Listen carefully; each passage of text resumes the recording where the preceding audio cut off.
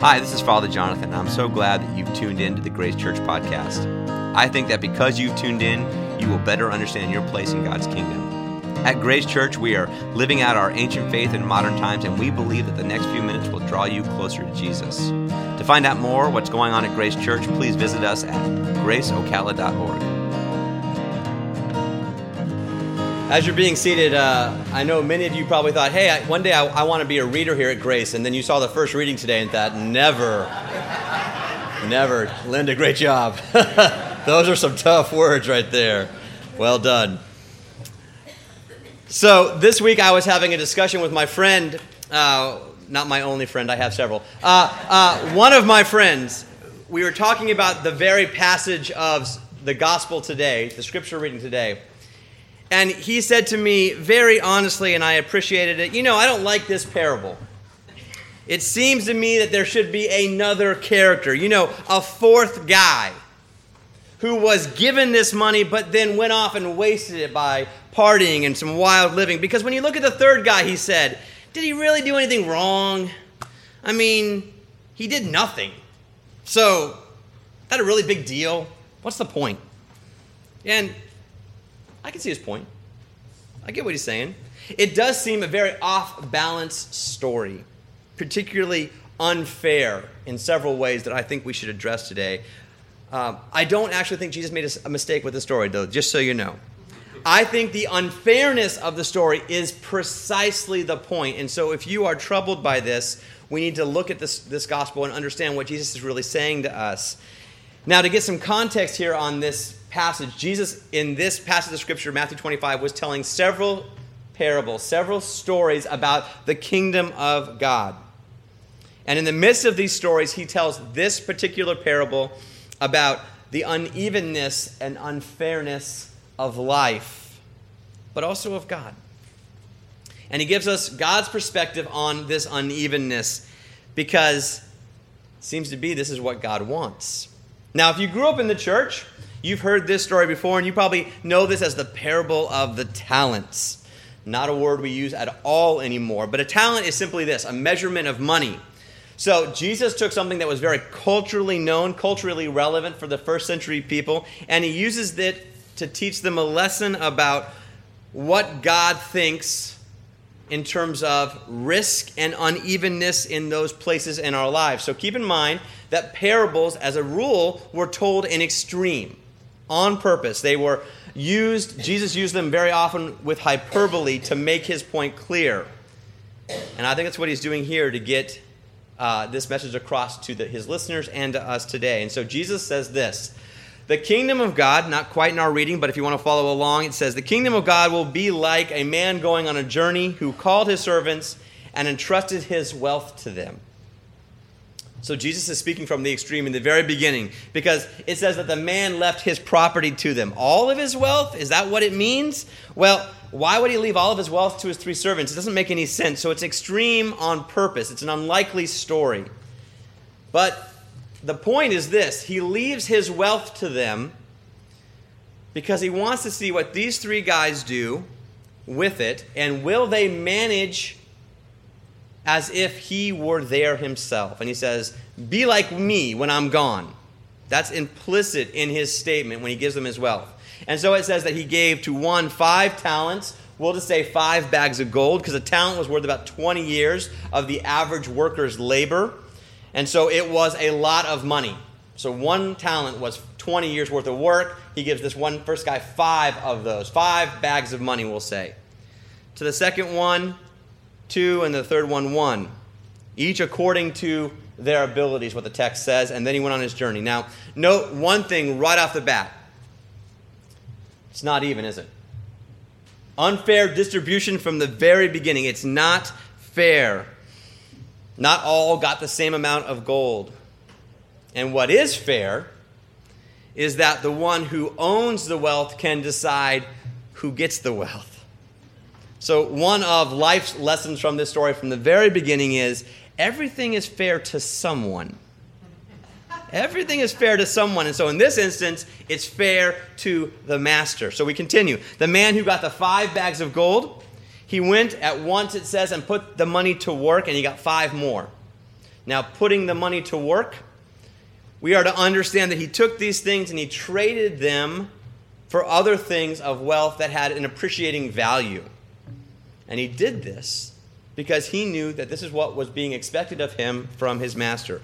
He had been given this money to manage, which is why he didn't go to Vegas with his 5 bags of gold and put it all on Red 9 or the slot machine, or he didn't buy a bunch of lottery tickets, because all of those things are just bad bets.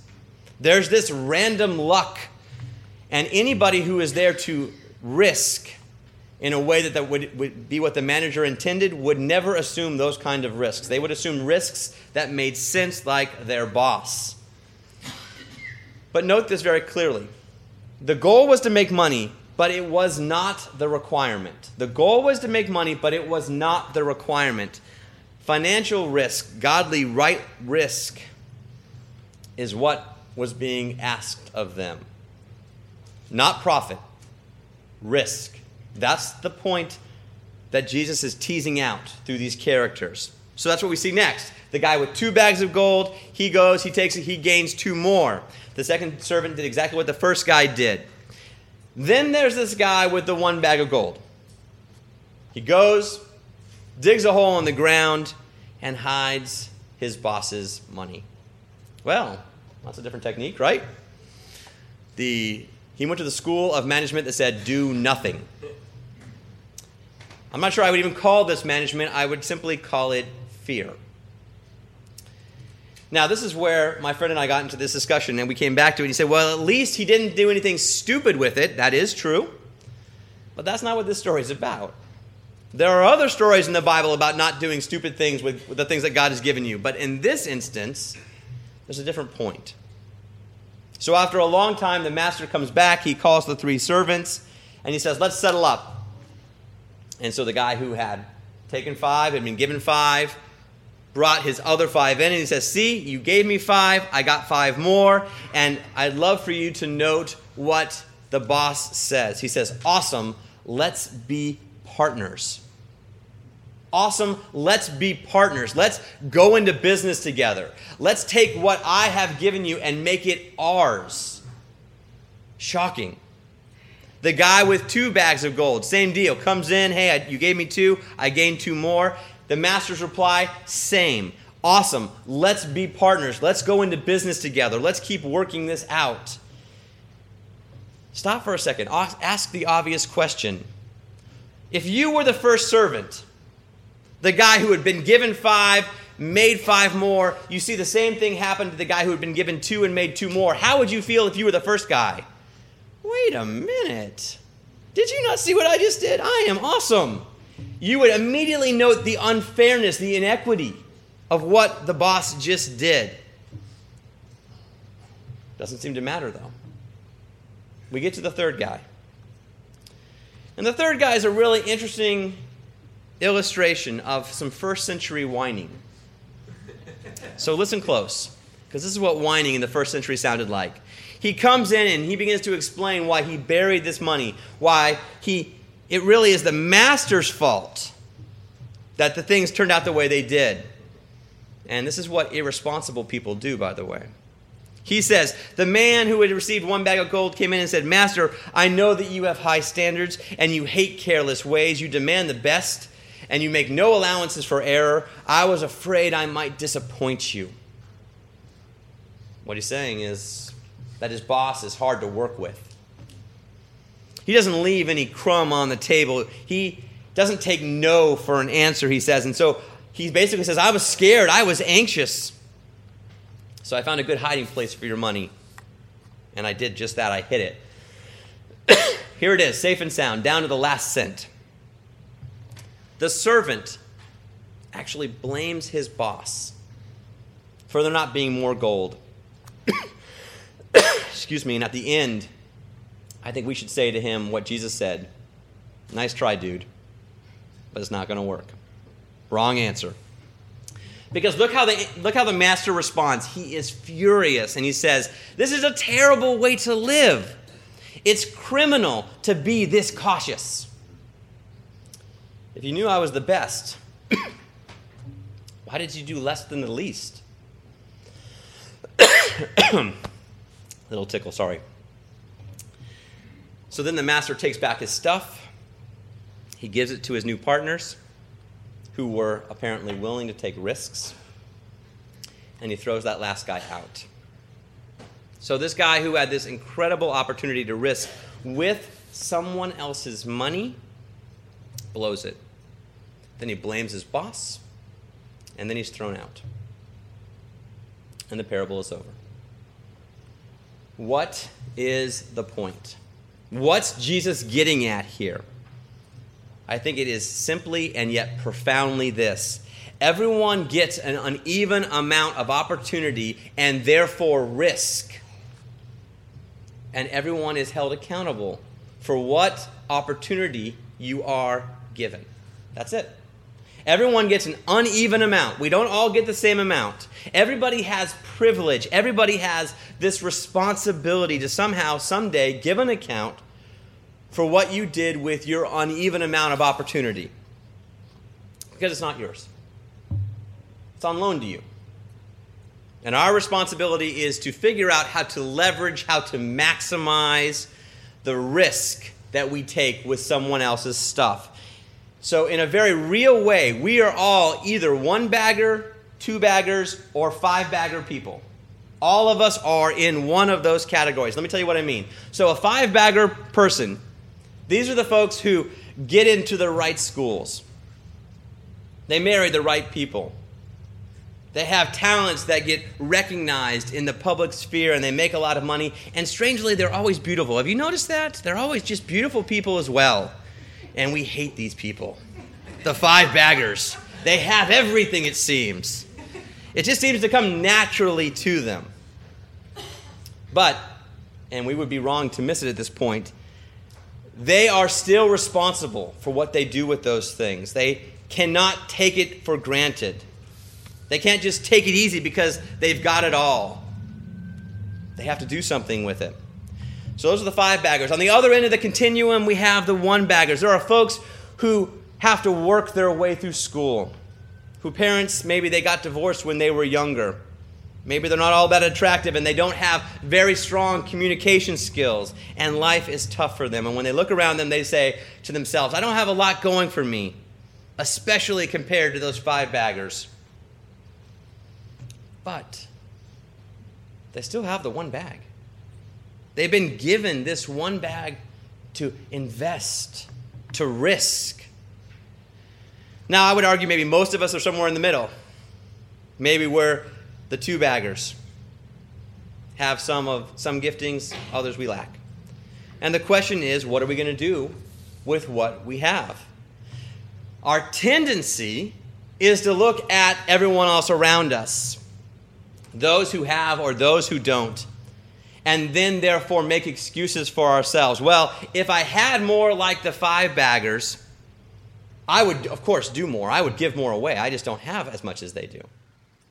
Or if I had more time, like folks who are retired, I would do some more Bible study. Or if I had more opportunities to serve, I would serve more, but I just don't have those opportunities.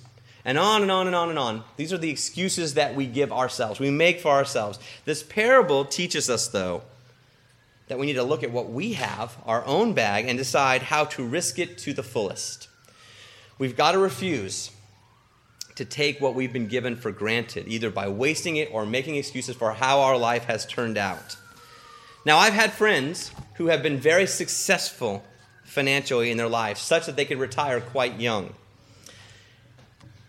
These friends of mine could have just sailed off into the sunset, so to speak. But because of their faith, and because of their understanding that there is a joy in work, there's a joy in risk, there's a joy in investing in God's kingdom, they didn't tap out. They stayed in the game. They took what they had and they continued to invest it for God's kingdom, and they inspire me. Now, it is, I think, somewhat of our human condition, unfortunately natural of us, to be jealous of those who've been given much. Actually, our favorite stories are about them, aren't they?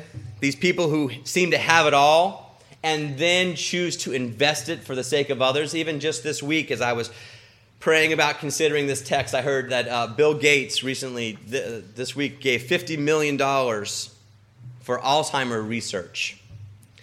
Now, I could look at that and be like, well, he had it to give, so good on him. I mean, he should have given $100 million, really. I mean, just, what's this story? Cheapskate, right? I mean, come on, dude.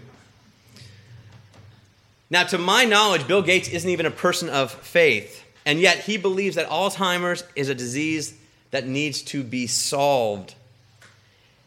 And as someone who's married to a woman whose family seems to tend towards Alzheimer's disease, I want to thank him, because he's invested in something that could potentially directly affect me and my family. He's a guy who is taking what has been given to him and risking it, maybe never to see the result of it. Now, I get it. Most of us are the two-bag folk. We don't have all that Bill has. But we have our own opportunities. We've been, in fact, given different opportunities, some more than others. And so really, it's our responsibility. I would even argue our joy to do that same thing, to look at what you've been given and figure out a way to leverage it, to risk it for the sake of God's kingdom if you are a Christian. And if you're not a Christian, then for the sake of something bigger than yourself. Because living for yourself is a waste of a life. There's nothing inspiring or even very interesting about living for yourself. So let me wrap this up with a little bit of clarity. God isn't interested in being even. That's what the parable teaches us. He's not interested in being even. He's given us just what we need to work with. And so if you're 25 years old and you have a job that's just barely working out, the question is, man, God, why didn't you help me? The question is, what are you going to do with that? How are you going to risk that?